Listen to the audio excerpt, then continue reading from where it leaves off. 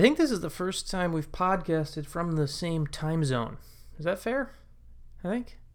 Yeah, I think you are. I might have done one when I was out west, but this is, I think, the first time that we've ever been in the same time zone. Yeah, so hopefully that makes this a more cohesive, organized podcast as opposed to, well, I'm lying already because it took me 5 minutes for us to even figure out what to talk about today. So that's a complete load of crap, actually. But it is in the same time zone, so maybe it'll be more cohesive. I was about to say, speaking of a load of crap, but I feel like nobody wants to hear that story. Well, AKA why we started why we started about 10 minutes later today. Yeah, keep those stories to yourself.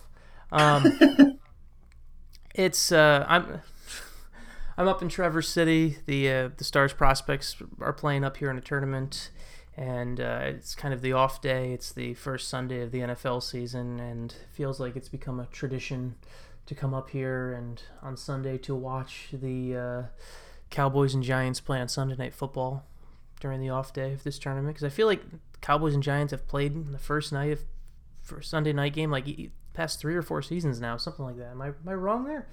At least it seems like that. My long-term recall isn't good enough, and I truly don't pay enough attention to the NFL to really know that. Yeah. Well, do you watch? I mean, we basically discussed it a little bit last week. Basically, the only reason you still pay attention to the NFL is for your fantasy football team. Yes, that is correct. That was the same thing with kind of, as it turns out, what kept me into baseball too was if I have a reason to pay attention, I'll pay attention. But I'm not like I didn't grow up around the watching NFL games on. I mean, I did, but I also, you're growing up in Las Vegas. You don't have as much of a local tie to a team, and my dad wasn't. I mean, we had the NFL package, and he watched it because it's fun to watch, but I didn't get a team from him or anything like that. And I never, I played a year of high school. And when I say I played a year of high school football growing up, I mean, I was on the freshman high school football team and I stood on the sidelines for every single game because I sucked. So it's not like I had a tie into that as well either. So I kind of need a reason to kind of keep me interested. And that happens to be doing fantasy football. I never played high school football. That's why I never played high school football. I've never played football other than flag football or something like that. But so that means I still have just as much high school football playing time as you did. Yeah, pretty much. I played, I think, because when I played my freshman year, I'm sure some people in Texas have heard of Bishop Gorman because now it's one of the premier high school football programs in America. And even back at the time, it was still it wasn't quite perennially competing for high school national titles, but it was pretty close. My freshman year was when DeMarco Murray was a senior, and there was a couple other guys, I think, on that team that ended up going D1. But I was 5'6", 140 pounds, slow as hell, so they weren't going to put me at defensive back. But I was also too small to play linebacker, so they put me at linebacker because they felt like I'd be less of a liability there. And I just got crushed every single day in practice, and it wasn't fun. And then after the season, my dad got me a personal trainer. He's like, "We're going to get you to bulk up next year."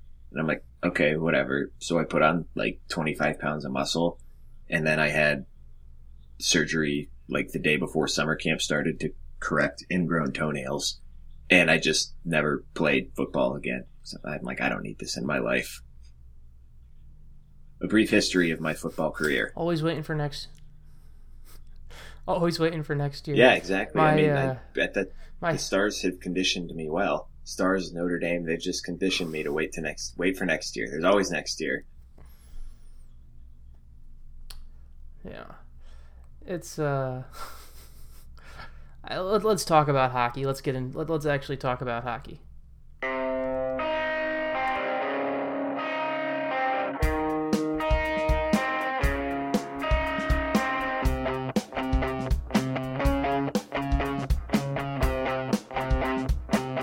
are listening to the Wrong Side of the Red Line Dallas Stars podcast. Here is your host, Sean Shapiro.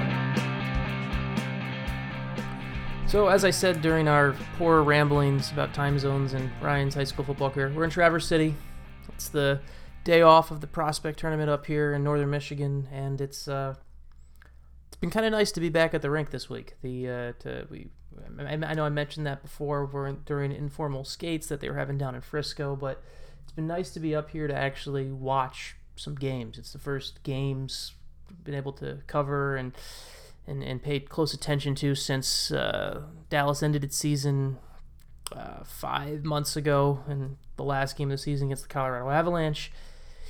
And it's always a fun tournament to watch. The results haven't been fun for Dallas so far. They lost the first game 7-2 to Columbus, and then they lost last night to St. Louis 7-6, where they actually had a 6-3 lead in the third period, and then allowed 3 unanswered goals to tie the game and then lost in overtime. So not the most fun results, but it's been kind of nice we've gotten a way to gauge Stars prospects, and on top of that, up here is kind of a bit of a melting pot of the entire hockey world's all up here. There's scouts from all 31 NHL teams. The GMs, the coaches are here, and kind of get a nice, talked to Ken Hitchcock yesterday. He called this kind of a shotgun start to the NHL season, where you get to watch kind of the future of it. You see all of the, a lot of older players who are now in management, things like that, all in one spot in this really small, relatively tiny rink up in northern Michigan, where the service is terrible for your phone. So it's a fun tournament. Ryan, you should have made the drive. I know. I kind of wish that I wasn't doing school right now, because that would be fun to be up there. But yeah, and I get that you see some people bitching on Twitter about oh my God, people tweeting about prospect camp, who gives a crap, and blah blah blah. I'm like, okay, yeah, whatever. That's one train of thought, but it is the start, because you come back after that's done on what? It's done tomorrow, Tuesday, something like that. You come back, and then training camp is about a week away then, so that we are officially now into hockey season. Yeah, it's they have tomorrow they play their last round robin game tomorrow, and then Tuesday is the championship game, which will feature Columbus versus somebody, and Dallas will probably be in the 5th or 7th place game, depending on how they do on Monday. It's the Stars. It's funny. You mentioned some people complaining about live tweeting results from a prospect game, but then there's also the flip side of it. There's also overreaction to prospect results. I think that's even more funny. That's even funnier than the people who are complaining that people are tweeting scores for prospects games. The people who are overreacting and seeing some of the overreactions to the result of a prospect game between two teams where arguably none of the kids on either team will play in the NHL for. You might have a couple, but as a whole, half this roster won't play in the NHL for at least 4 or 5 years. Those overreactions have been fun to watch on Twitter, especially after the Stars kind of dialed up a game that would be peak, in a bad way, peak Dallas Stars from the history. They let up first goal of the game. St. Louis scored off of a turnover. It was 1-0 early. They blew a lead that they had in the third period, and then they couldn't get the job done in overtime. So it was, I'm not saying to draw the connection to it, but it was ironic in the way the prospects are already buying into the program. Right. That's hopefully they're getting all of the poopy defense out of the way before the season even starts. But no, I get to some extent, I understand the overreaction, because it's the first hockey that we've seen in forever, and there's a lot of talk about prospects in the offseason with the draft and whatnot. So your first kind of your look at it. But I think it's important to, you mentioned half these guys aren't going to play in the NHL for a couple years. Just looking at the line charts you've been tweeting out, the guys that Dallas have on this team, there's probably only 5 to 7 guys at best who are even going to play in the NHL on this team. And even fewer than that who you would expect to be impact players. Like if you look at the 12 forwards they dressed yesterday, half these guys were either signed on AHL contracts or they were free agent invites. So these aren't guys that you're looking at as futures of the program whatsoever. They're kind of there to fill out a roster. And if someone impresses, then you give them an AHL contract. And like you look like a guy like I know you've singled out Sheldon Dries a couple times. So like a guy like that, like if he comes in, he has a good tournament, then maybe you give him an AHL contract and see what he does in Texas or in Idaho this year and then go from there. But it's all, if you get anything out of a guy like that, it's gravy. It's not something that you're expecting. Yeah, and it's this Dallas team, this Dallas roster kind of lost its luster a little bit when Miro Heiskanen was held out of the tournament because of the injury. Heiskanen took a stick to the face, got some stitches in the mouth, and they just decided it wasn't worth having him come play in this tournament when they could just have him heal up a couple more days. And it would have been interesting to see him in this tournament. Especially, I would have loved to see Heiskanen for example, in a game like yesterday when they played St. Louis, and the Blues roll out a lineup with Robert Thomas, Klim Kostin, and Tage Thompson, 3 first-round picks at forward. I would have liked to see how Heiskanen kind of matched up against that. That would have been fun to see, but I understand having caution and not rushing him back with injury. You want him to be fully healthy, actually, in training camp. Give him an extra 4 days, an extra week or so, and so kind of lost some luster there. And frankly, what I've looked at from the 2 games so far is, and I kind of throw the results from these games away. If a team wins, that's great. It's nice but you could have but you really need to look at more individuals and kind of see how guys look.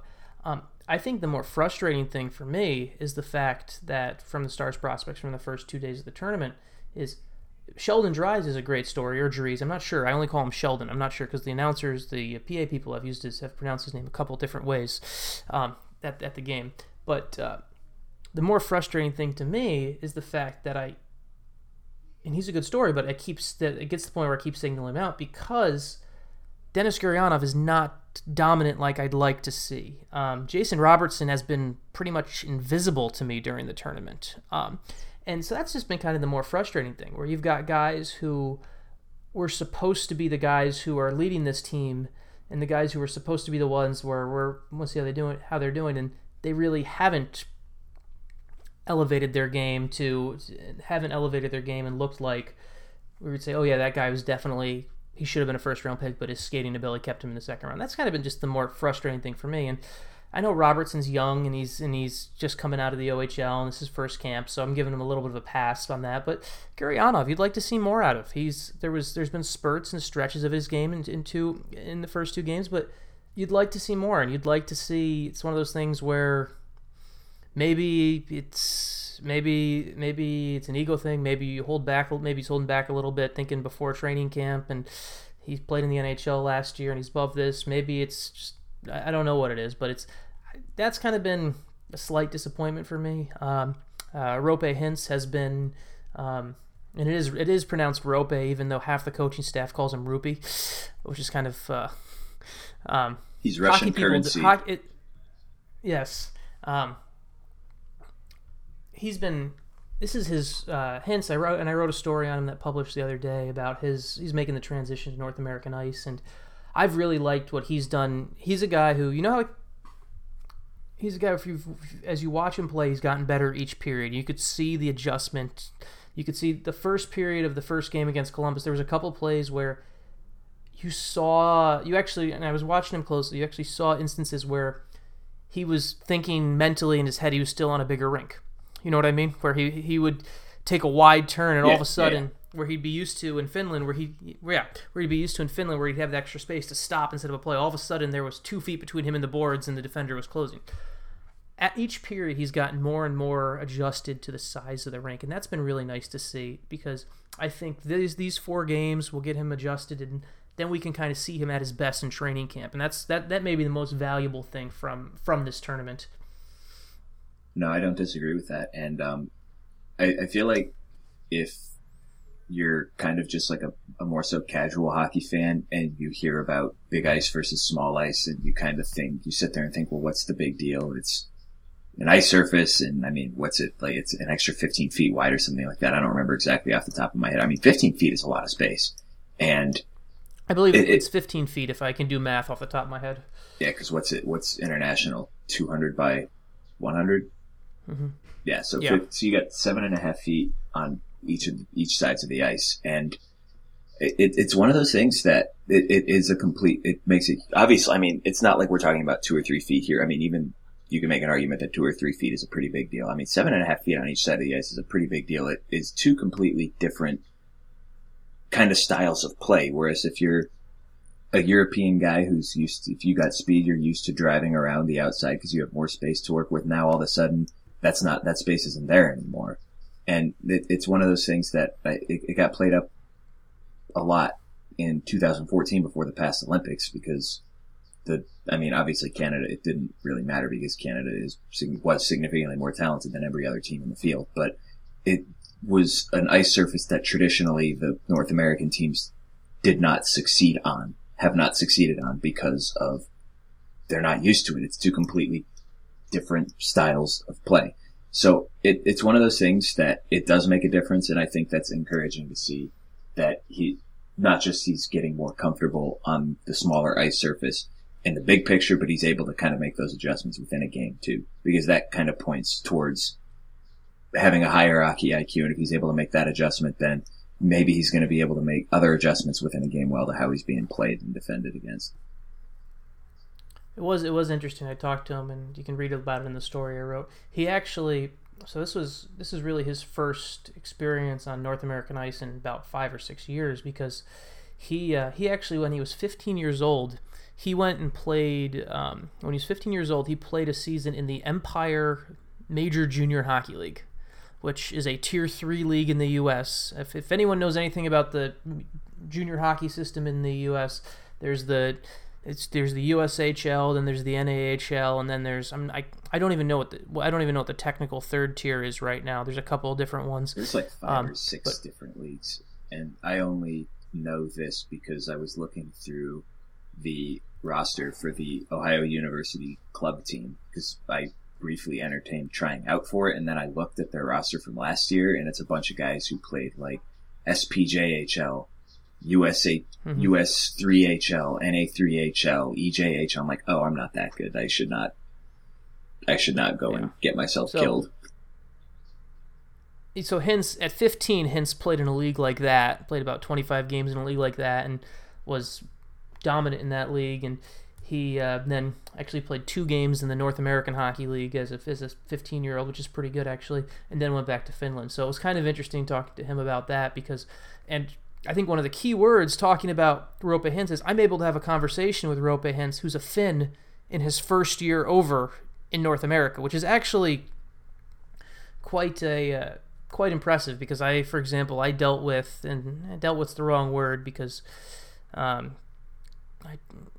trying to have a conversation, but like Jyrki Jokipaka, when he first came over from Finland, he did not speak English, and he actually just signed a PTO with someone, I believe.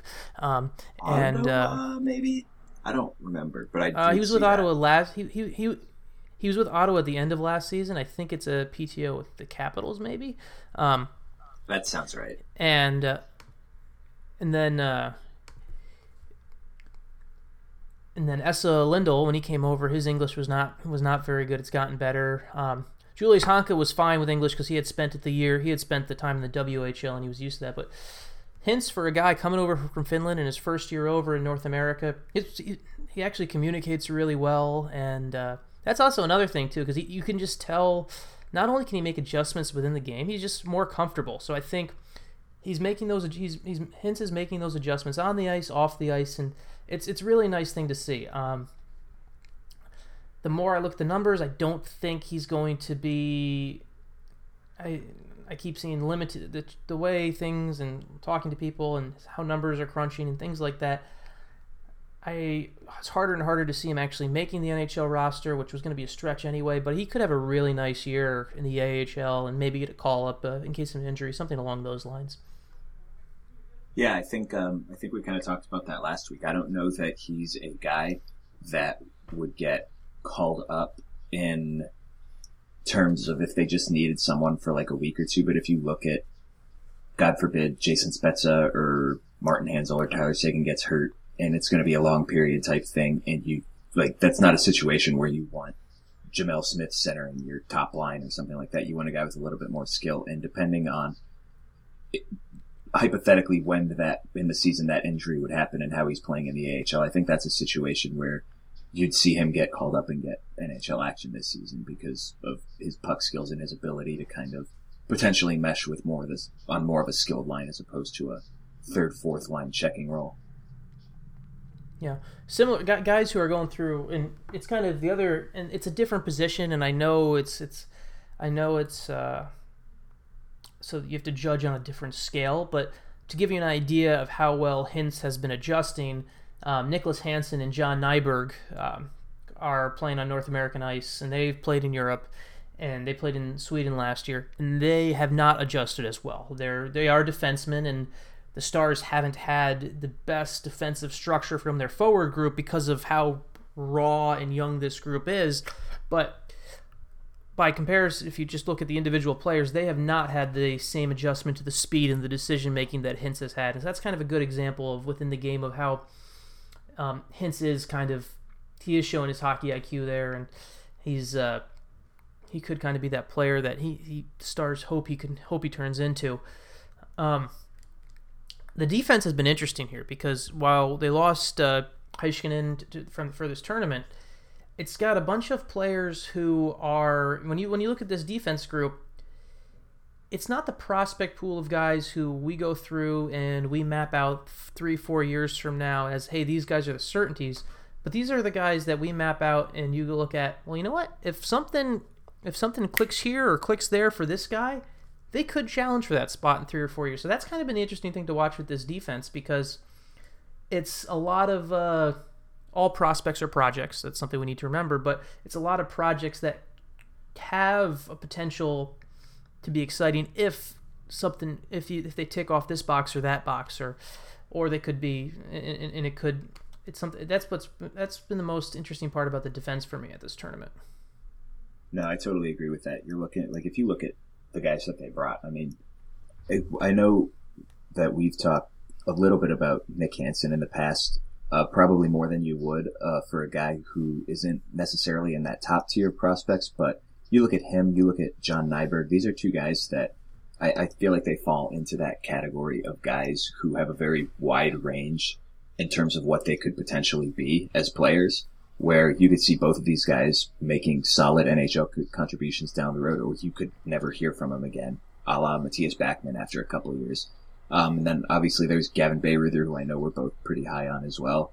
And, you know, you got Chris Martinet, Andre Vala. The defense is actually probably in terms of what I know with the tournament is, by the time people hear this podcast, it's going to be almost over, but the defense would be more what I would want to be looking at coming into this tournament, because it's more filled out with guys who I think have a better chance of making long-term contributions as opposed to the forward group. When you look at the top line of Rope, Denis Gurianov, Jason Robertson, you have Nick Kamano.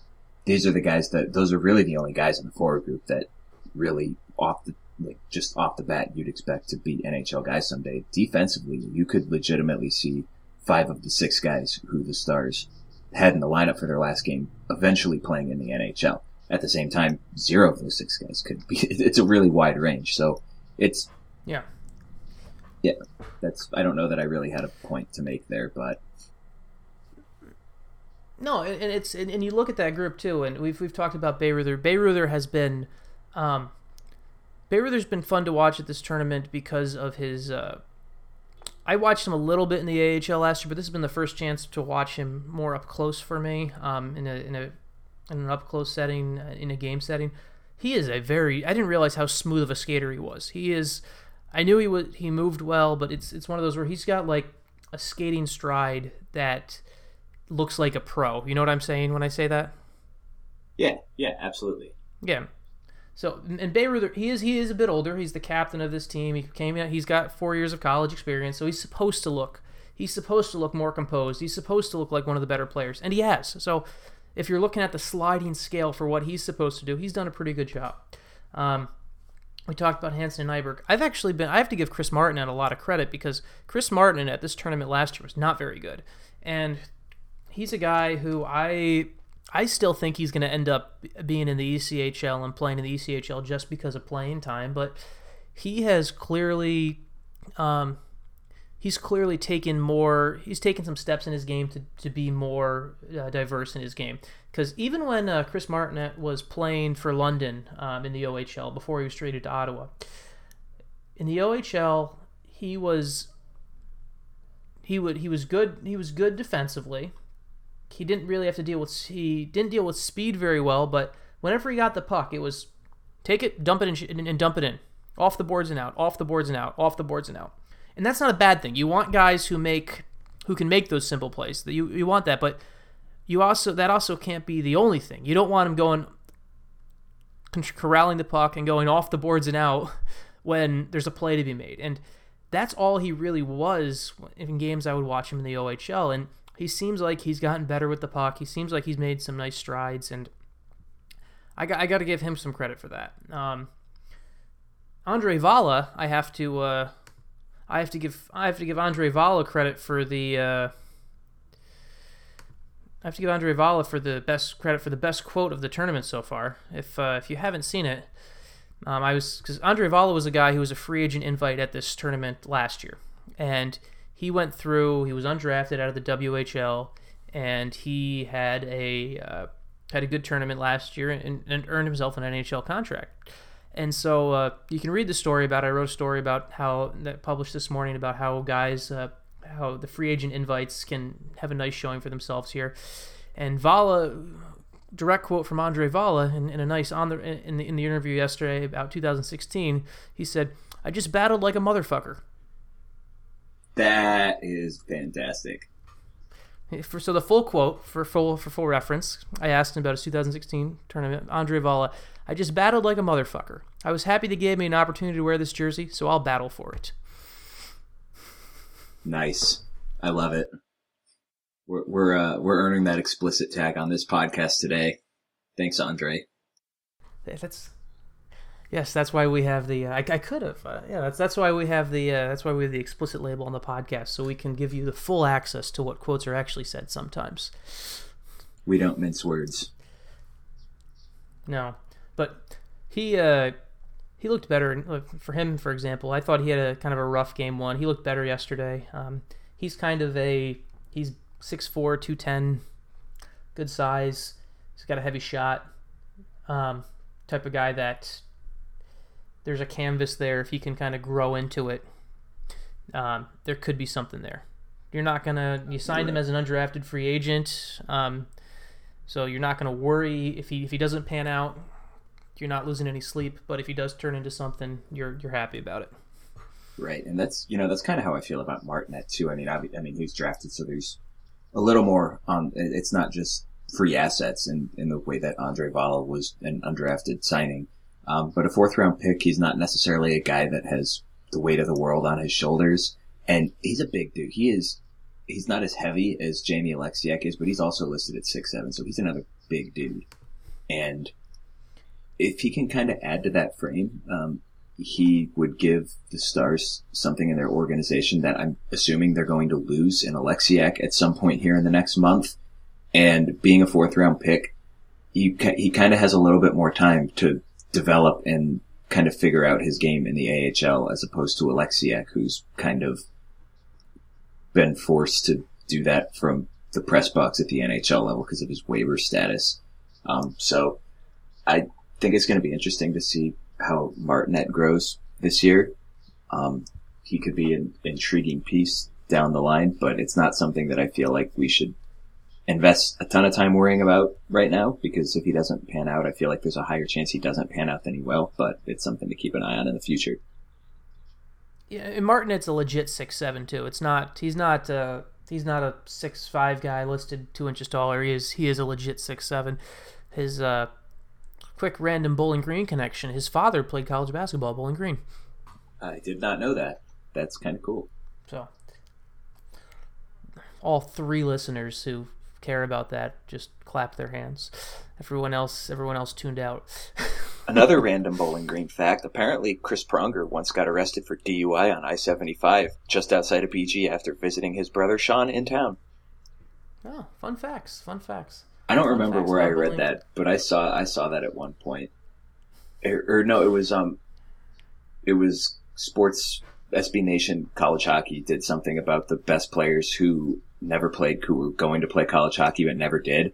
And Pronger was one of those guys, and it was kind of like basically hearsay because back in that day there wasn't obviously social media and internet, and college hockey recruiting wasn't really talked about. It was just basically these guys show up on campus and whatever. But it seemed to be heavily implied that before he went major junior that he might have been committed to play at Bowling Green just because his brother Sean Pronger played at BG as well. Mm-hmm. And that they kind of talked about that story, that even though he never played there, he does have a connection there because he got arrested for DUI just outside of town. So I thought that was kind of funny. That is a fun fact, or for not for Chris Pronger, but it's a fun fact. The defense, it's the other defenseman who's played. The other defenseman in that group. We talked about the 5 guys who were officially prospects. The other 2 defensemen is Eric Sweetman, who is actually he's a free agent invite. He's actually on an AHL contract too with the Texas Stars. He and Shane and Sweetman was actually Gavin Bayreuther's defense partner at St. Lawrence, and so he actually was kind of as the Stars were recruiting Bayreuther and trying to land him as a free agent, he was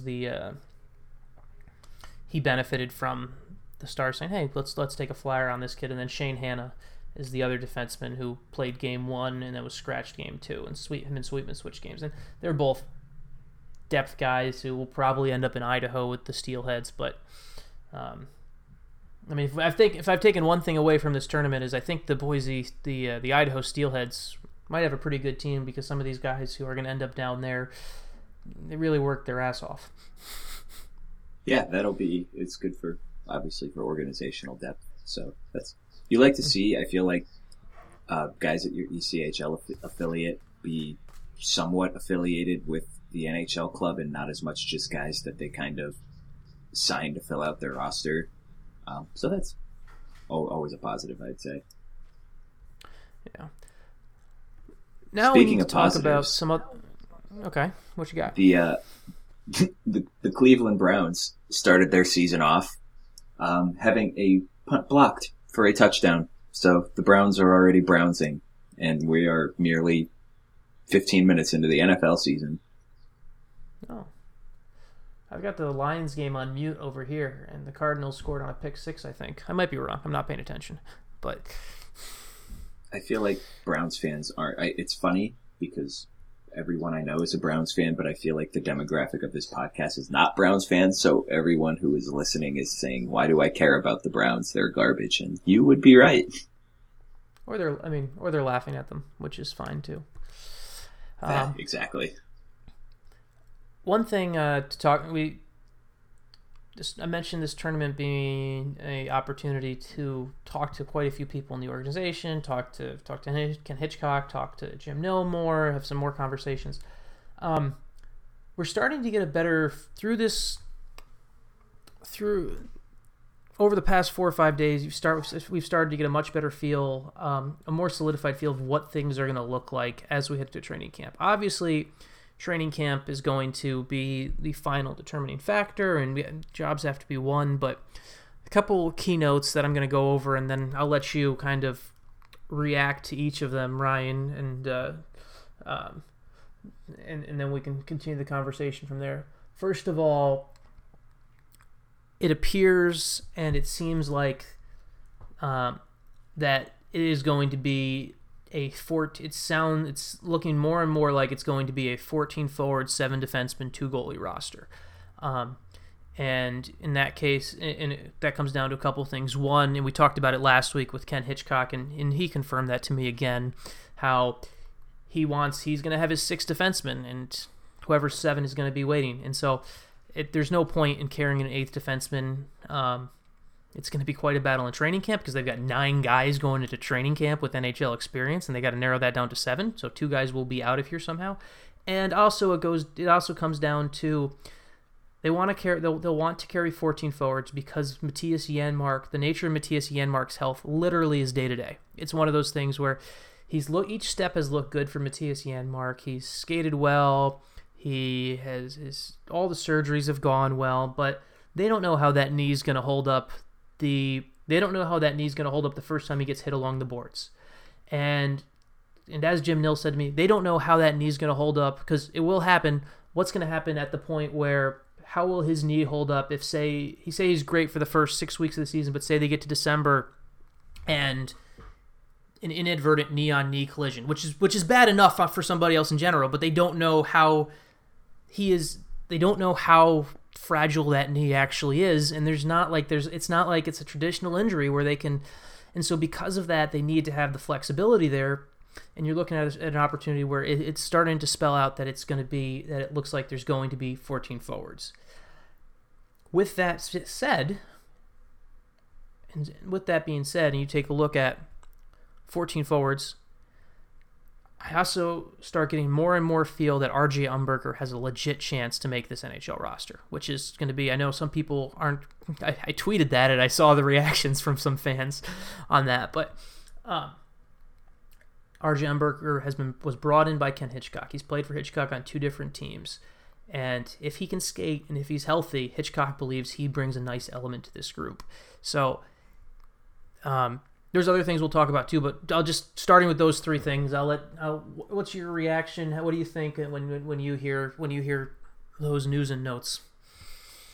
When you couple the 14 forwards thing with the RJ Umberger thing, it kind of makes sense to kind of complement and validate each other in that way. I think I couldn't even tell you the last time I saw RJ Umberger play, but I think that's the biggest thing is health. If he's healthy, I do think he has a legit chance to make this team in the sense that he's not a great player. He's not a bad player. He's a good, what he would be on this team, a bottom line forward, potentially 13th or 14th guy, and who's a veteran who can help the younger guys on the team.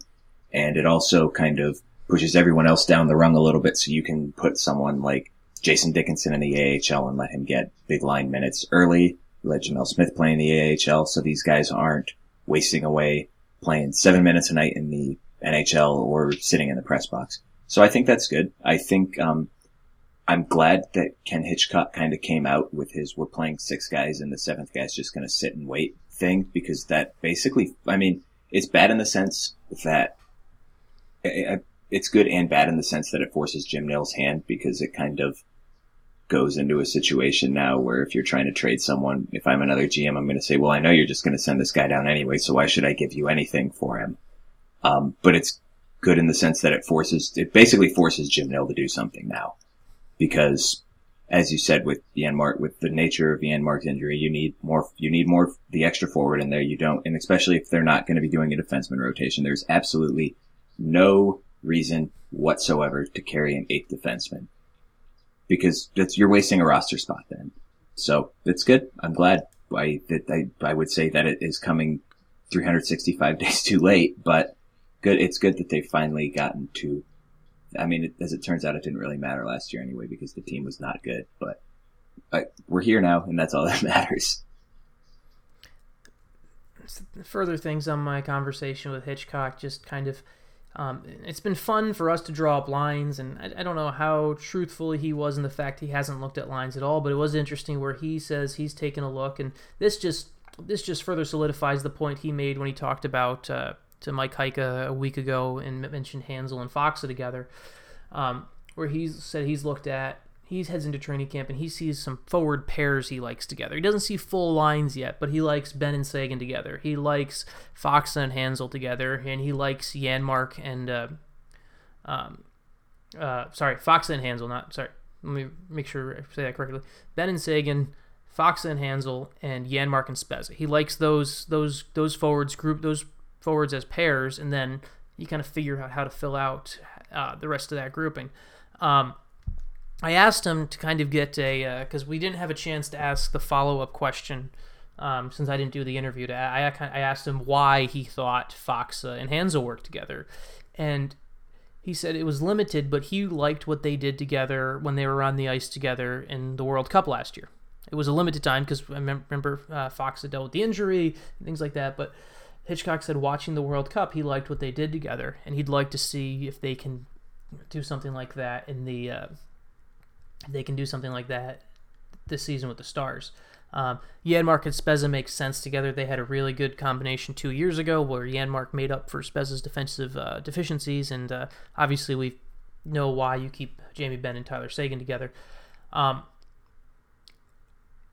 That wasn't news to an extent because we kind of predicted that, but it was kind of nice to get some clarification on where things were coming from the Hansel Faksa thing, just because we had even mentioned last week where it just seemed odd to us. Yeah, I agree with that. I guess I completely forgot that they were on the same World Cup team last year, because I know someone asked this question. Someone might have asked this question, or we're still talking about you're kind of neutralizing one of the strengths of your team, which is these are probably your two best face-off guys. So, I mean, it's one of those things that I'm willing to give it a chance, mostly because I really don't have much of a choice. But I think it's an interesting thought experiment, and I'm kind of intrigued to see how it plays out. Yeah, it's and then on top of that, I asked Hitch about the center situation where you're going to have, with those potential lineups, you're going to have natural centers not playing center, and he believed in his mind, and you can agree or disagree. I don't know if I don't completely agree with him, but in his mind, he says the center actually being listed as a center is overrated, and centers spend a lot of the time in the wing anyway. And while that's true in a sense, I think that players still think about it that way. And there's also obviously there's responsibilities that come with being the center of where you are defensively and things like that. So while I see his point, I don't completely agree with it, but that's a little bit more explanation on. And yes, he does. And someone asked me if he misspoke and meant right wing on Spezza, and no, he actually meant Spezza on the left wing when he did. We got clarification on that as well. Yeah, so that's again, I'm interested to see how it plays out, because they sure loaded up on the centers in the offseason. Well, by loaded up on the centers, I mean they added Martin Hansel, but they added to an already loaded center situation that kind of became ambiguous last year, and it led to issues, kind of. Mm-hmm. Yeah, it's we have some more answers. I mean, we don't have full answers because training camp will give us more full answers, but we have some more ideas, and we've gotten a little bit more of a look into Hitchcock's brain, which is, and I'm sure we'll have more of that once we get into the season, because as there'll be more availability, things along those lines. We also have another thing just coming from this week is Stu Barnes said I talked to Stu Barnes about the power play, and Stu Barnes said the exact statement that Stars fans will love to see, will love to hear. If you haven't read the story, go read the story. I asked him about how the power play is going to be different, and he talked a lot about how Stu is looking at it as he likes the pieces he has in place. He likes the blank canvas you have with the tools he has there, and a lot of it he looks at as creating it's creating a mentality, and it's something that while the X's and O's are important, a lot of the thing about who's going to be on the power play, who's going to be there, a lot of it's going to be a mentality thing, and who's going to earn that playing time, which I liked hearing that. I liked hearing it's while it's obvious you're going to have your best players, you're going to have Tyler Seguin, you're going to have Jamie Benn on the power play, things like that, but sometimes it's nice to hear a coach say, you know what, we're going to wait and evaluate and figure out who should be on there. That's actually refreshing to hear sometimes. Also asked Stu Barnes about the drop pass, just because what type of tool it could be used. And let me see if I can get the direct quote here, which is much cleaner in language than Andre Vala's quote for us. Hold on. Essentially, I asked Barnes about the drop pass, and he said it's a good tool, but it's a good tool, but you have to have other wrinkles, otherwise it'll never work. And that's kind of the thing where we've talked about diversity. We talked about having diversity on the power play before, and it sounds like they've got an assistant coach running the power play that has the similar line of thinking that we have on how to handle that, and that's positive to hear too, because I think it will work. It'll work much better that way. Yeah, I agree. I feel like there's. You look at those three guys that we are assuming are going to be on the top line, Seguin, Ben Radulov. I feel like this team is at a place with its other forwards other than those guys that really any of those guys could end up on the power play depending on the day and how everyone's playing. So that's kind of good that they're not really married to a set of guys that you'll have on the power play. And I agree with that strategy that it should be something that's merit-based, that if you don't have kind of a clear-cut top echelon of guys that are 100% more skilled, like if you have, like we talked about this in the past too, that this team isn't, like the line structure of this team and just kind of in the NHL now is a lot more fluid than it used to be. And if you don't have that kind of preset top six, then you might as well just kind of go with whoever's playing the best. And it's good that they're willing to adopt that strategy for this.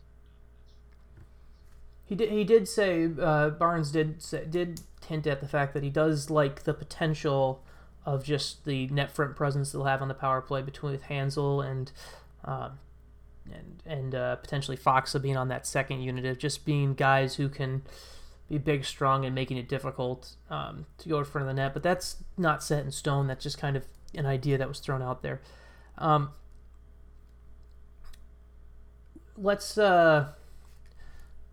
We got more questions this week than we did last week, so I'm going to jump right into the questions now because they cover some of the things I wanted to cover anyway, and so I'll just let that handle that. First one from Robert Tiffin on Twitter. Is it inconsistent of Hitch to watch Seguin to be a center while moving Foxa to the wing? Seems like it sets Radek back developmentally. We've talked about this before. I think it is interesting that you have Hitch committing to Seguin being his number one center and things like that, and talking about position with that guy with Seguin, but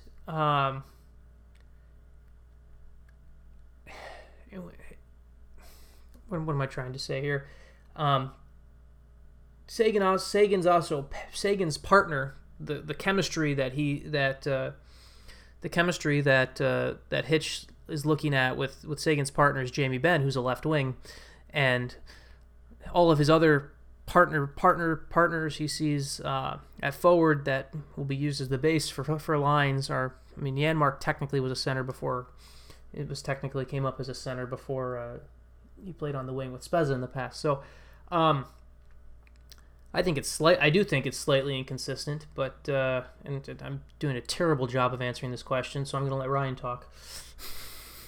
Well, that was the question that I was referencing. It was phrased a little differently than I remembered it being, but then you said it and I remembered it. And no, I completely agree with that point, that it's same song with a different person. Now I feel like long-term, I mean, Radek Fox is a center. I feel like his long-term potential should be at center. I feel like he's at his, I obviously not having seen him play wing, I feel like he's most useful as a center because of his ability to win faceoffs, his defensive acumen, and unless you put him on a wing and they're seeing something that I'm not, I don't understand why that you're moving him over there, because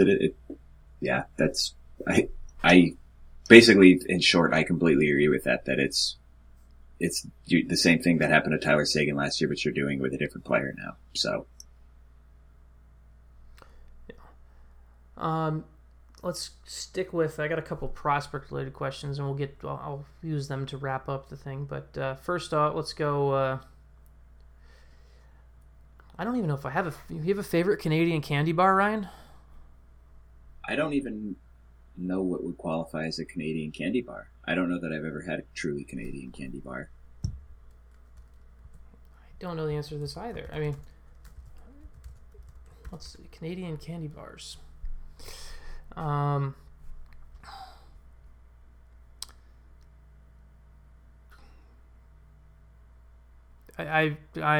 feel bad because I don't know the answer to this question, and I just haven't had enough Canadian candy bars. Apparently, to Christopher Barnard, who asked the question, and I'm sorry for butchering your last name. He says says Cadbury's Crunchy is by far his favorite candy bar from Canada. Which I don't know what that is. Word for. I'm a fan of Canadian coffee, but I don't know about Canadian candy bars. I am a fan of Canadian coffee. To answer his other question, and I was waiting to touch on the goalies because I knew we'd have questions coming up on this at the prospect tournament. He says, Martin Brodor's son, how does he look? So for a quick clarification here, Jeremy Brodor is Martin Brodor's son. He's a free agent invite at this camp and the backup goalie here. I know I've been asked a couple times on Twitter how the Star, when and how the Stars signed him. He is not a Stars prospect. He is just a free agent invite. And he's been the backup for 2 games to Landon Bow.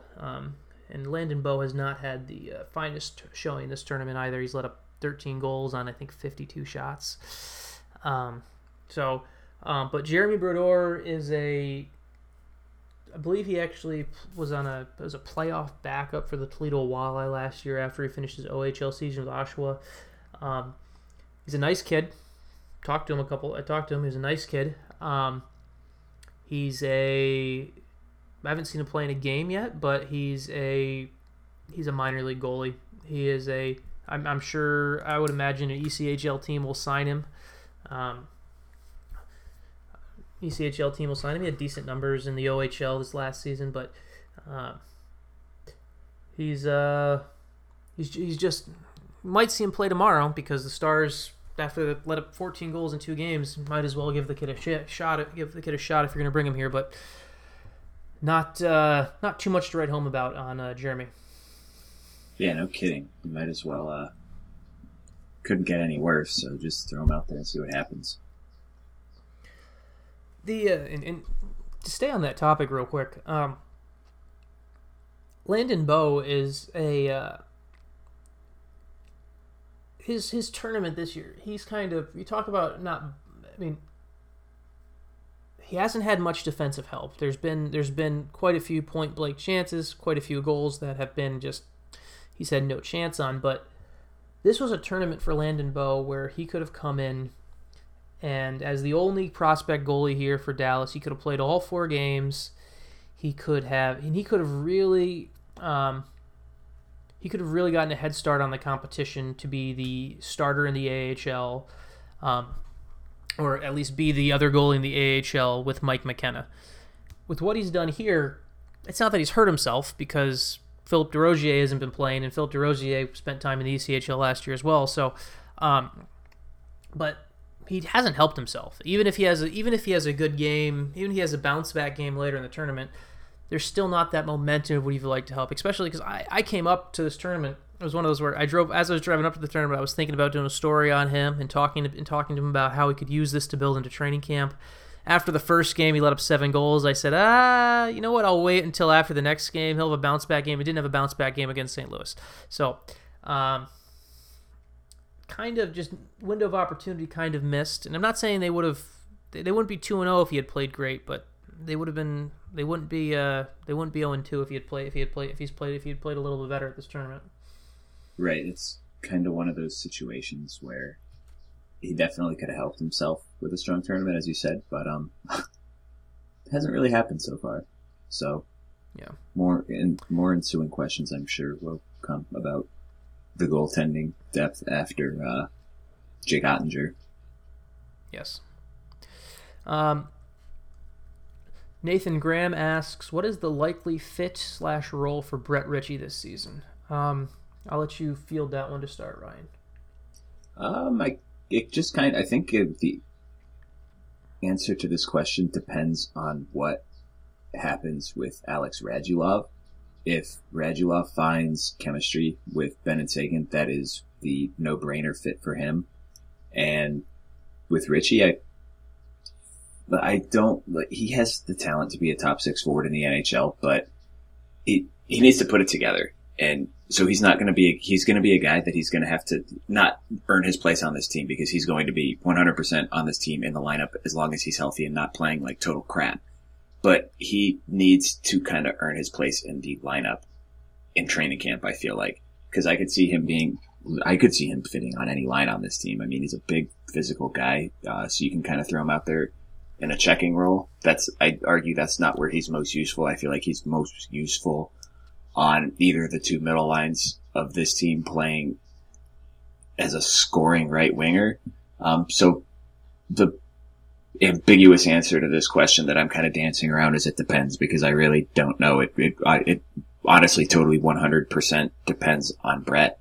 If he put in the work in the offseason and he comes in and he has a great camp, I could see him playing 15 to 18 minutes a night alongside Jason Spezza and Matthias Janmark. I could also see him playing 7 minutes a night alongside Adam Cracknell and Devon Shore. So honestly, it just kind of depends, I feel like. It's interesting because so if we go off the and try and create lines using Hitchcock's current pairs as the skeleton to start. If we say, okay, Radulov's going to be the top line, and if we're going to have Faksa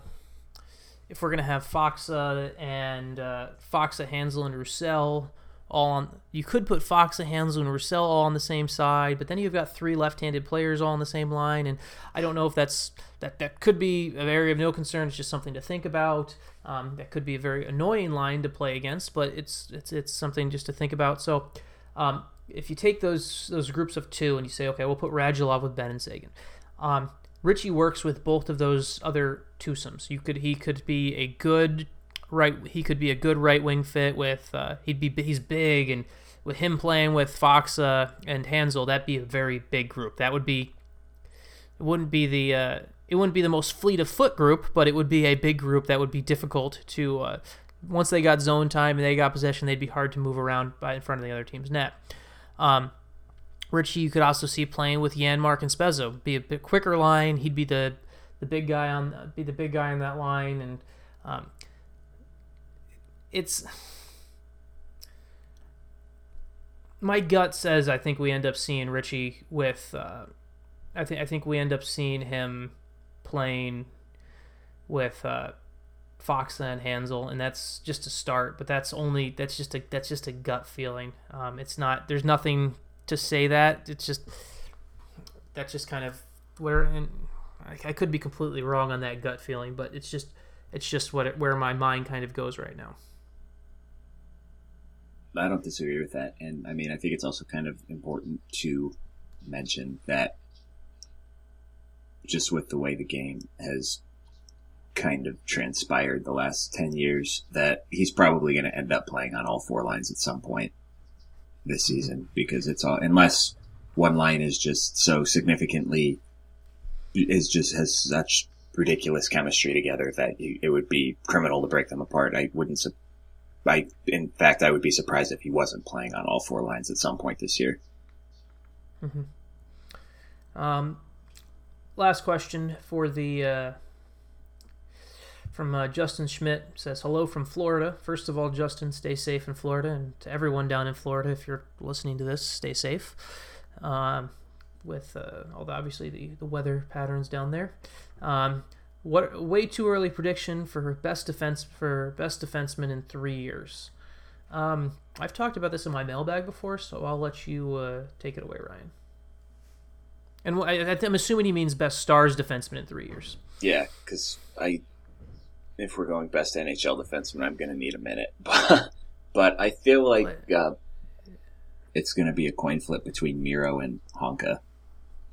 I don't have anything really scientific to add to that. I mean, you just look at these guys' pedigree. The Stars tweeted out a couple of days ago the goal that Honka scored in overtime this past year, and just the way that he handles the puck in space is remarkable. He's so much fun to watch, and I think that he has just seeing that again just kind of reinforces to me the potential that he has to be a true difference maker at the NHL level. And he's only going to get better with, as he gets more experience.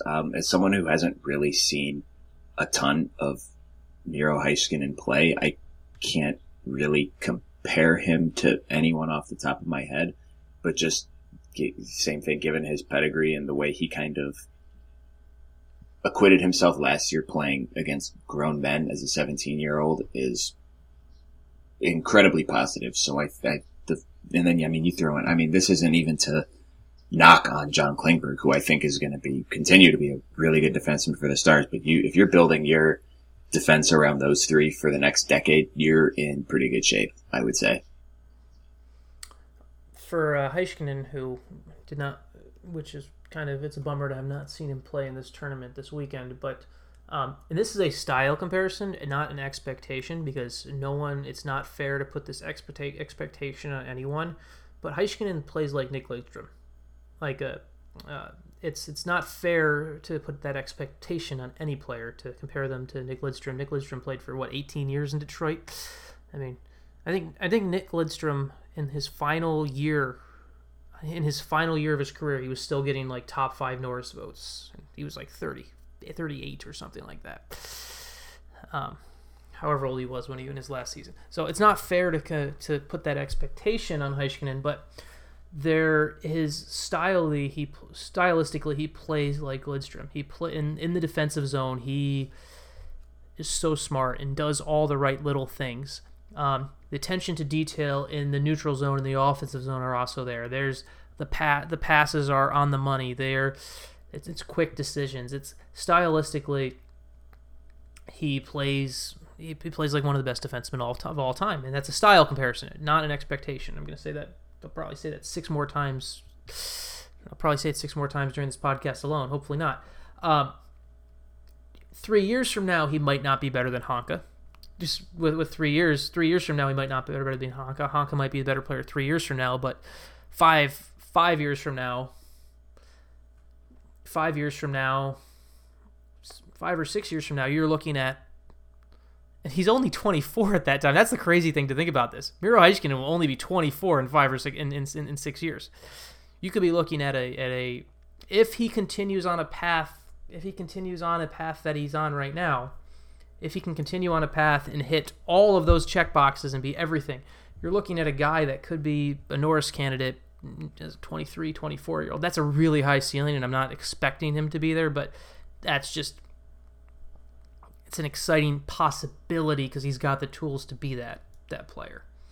In talking about 6 years down the line, I kind of wish that the bottom would have fallen off of the Stars this year as opposed to last year, because every time I see a Rasmus Dahlin highlight get retweeted into my timeline, I kind of want the Stars to suck again, because he is going to be a truly transcendent defenseman in the NHL.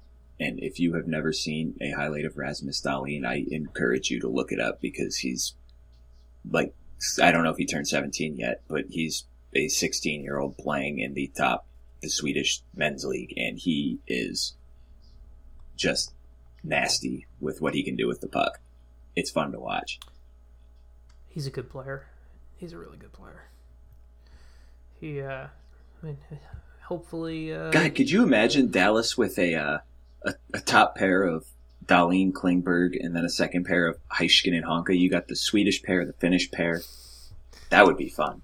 It would. I don't want that to happen, because I feel like if the bottom falls out on the Stars this year and they get the first overall pick next year, then there is a 0% chance that they are able to retain Tyler Seguin long term. So that's kind of you shoot yourself in the leg to get what you want. But yeah, let me address something real quick on Tyler, because I was asked this question in the mailbag and I got a little bit of flack back for it.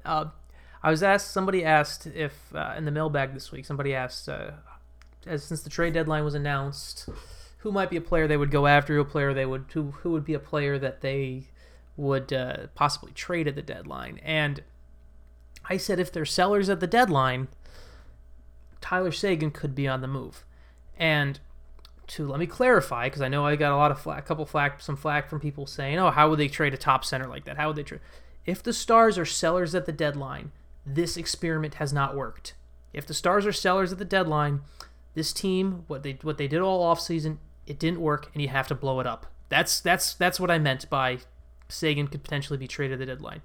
And Tyler Seguin is not going to stick around for that. He's not going to re-sign for that. I know he would have another year after that, but you would get the most value then, and you'd have to, and it's just that's why I was saying that. I'm not saying that they would be sellers at the deadline and they'd be trying to get him for better assets or anything like that. It's just, if the Stars are sellers at the deadline, Tyler Seguin is not going to be part of this team. I don't see how and why he would still want to be part of this team when it's time to sign a new contract and get his big money. No, and we are getting 100. This is a hypothetical universe that really doesn't need. I don't want to go down because it'll just make me sad, but I do think it does need to be addressed, because if you're looking at a situation where the Stars aren't making the playoffs again this year, if you're a 25-year-old elite player in the NHL, 1 year away from unrestricted free agency, why the hell would you want to commit yourself to a team that has missed the playoffs in 3 of your 4 seasons with them? There's absolutely no reason that you'd want to do that. You're going to test if Tyler Seguin tested the open market, he would probably become the highest paid player in the NHL. I'm not saying that that he's the best player in the NHL and deserves to be paid like the best player in the NHL, but the bidding war that would ensue for that would be silly as hell. And I truly think that on the open market, Tyler Seguin would get close to touching the extension or the deal that McDavid got. Obviously, it wouldn't be as rich overall because it would be one less year. But I think that on an open market, Tyler Seguin would net close to $12 million a year, because there would be 31 teams trying to sign him. Well, there wouldn't be 31 teams trying to sign him. Every single team that had cap space would be trying to sign him. So it's one of those things that obviously that you don't worry about it right now, Stars fans, because this is in a situation where the bottom falls out again, and we're sitting here in February talking about the same shit we were talking about in last February, where the Stars are awful again. And there's no reason that they should be awful again. But like you said, if they are again, then you have to start over, because we're not talking about a situation here where the Stars made a couple of minor changes in the offseason and it doesn't work. Then, okay, well then we go and do our complete reload, retool, whatever thing, because that's what this offseason was. Everything that went wrong for Dallas last year went wrong. And we're sitting here now talking about the Stars bringing in a new goalie and investing him long term, trading for a top 4, possible top pairing defenseman to kind of help your horse get back on his game, bringing in and committing 6 years to a 30-year-old scoring winger. If it doesn't work, then there's literally nothing else you can do but blow it up and start over. And that sucks to hear, but it's true. Yeah, and they can. And here's the thing: the Central Division is so good, and I believe they can miss the playoffs and still keep Seguin as part of the fold. But by that I mean you miss the playoffs by 1 point, 2 points. Just the Central is loaded because of yes. We're not talking about a situation where they're clear sellers. Yes, yeah. But so the question was if they were a seller at the deadline, and that's why if they were a seller and they are where they were a year earlier, that's why he's a candidate to be shipped out. To end it on a positive note, that's not going to happen. I can't promise it, but there's too much in place, and everything seems to be moving in the right direction, and it's going to be an exciting season. It's something that we're heading into training camp this week. I think the first preseason game is actually a week from tomorrow, believe it or not, because training camps are shorter than ever now. If it's not a week from tomorrow, it's a week after. But yeah, the 19th is the first. The 19th is the first preseason game, so we're close to getting watching actual. Yeah, so it's going to be a fun team to watch this year, and I'm gonna hope I'm right on that, because it's going to be more fun for us to cover and for us to talk about. I'm really sorry that we just put you through that conversation, but I get the whole show me, improve it. But there's no reason to think negatively about this team, I feel like, until they've given you a reason to, because they did all the right things in the offseason, and I think everyone can agree on that, unless, I mean, there's people out there who are skeptical of Ben Bishop and whatever, and I get that, that's fine. But as far as what the Stars could have done in the offseason, they hit all the right keys. So it's just about putting that together now, and there's no reason to think that they won't do that until they show that they can't. Yep. Well, with that, I'm sure we'll chat again, or might record something as a training camp preview, or do something right from training camp. We still have to figure the exact specifics out on that. But prospects play Monday and Tuesday. If you're listening to this on Sunday, they play Monday and Tuesday. The games will be streamed on the Fox Sports Go website.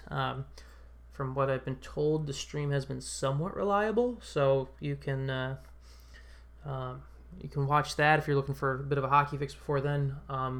Until then, everyone have a good week.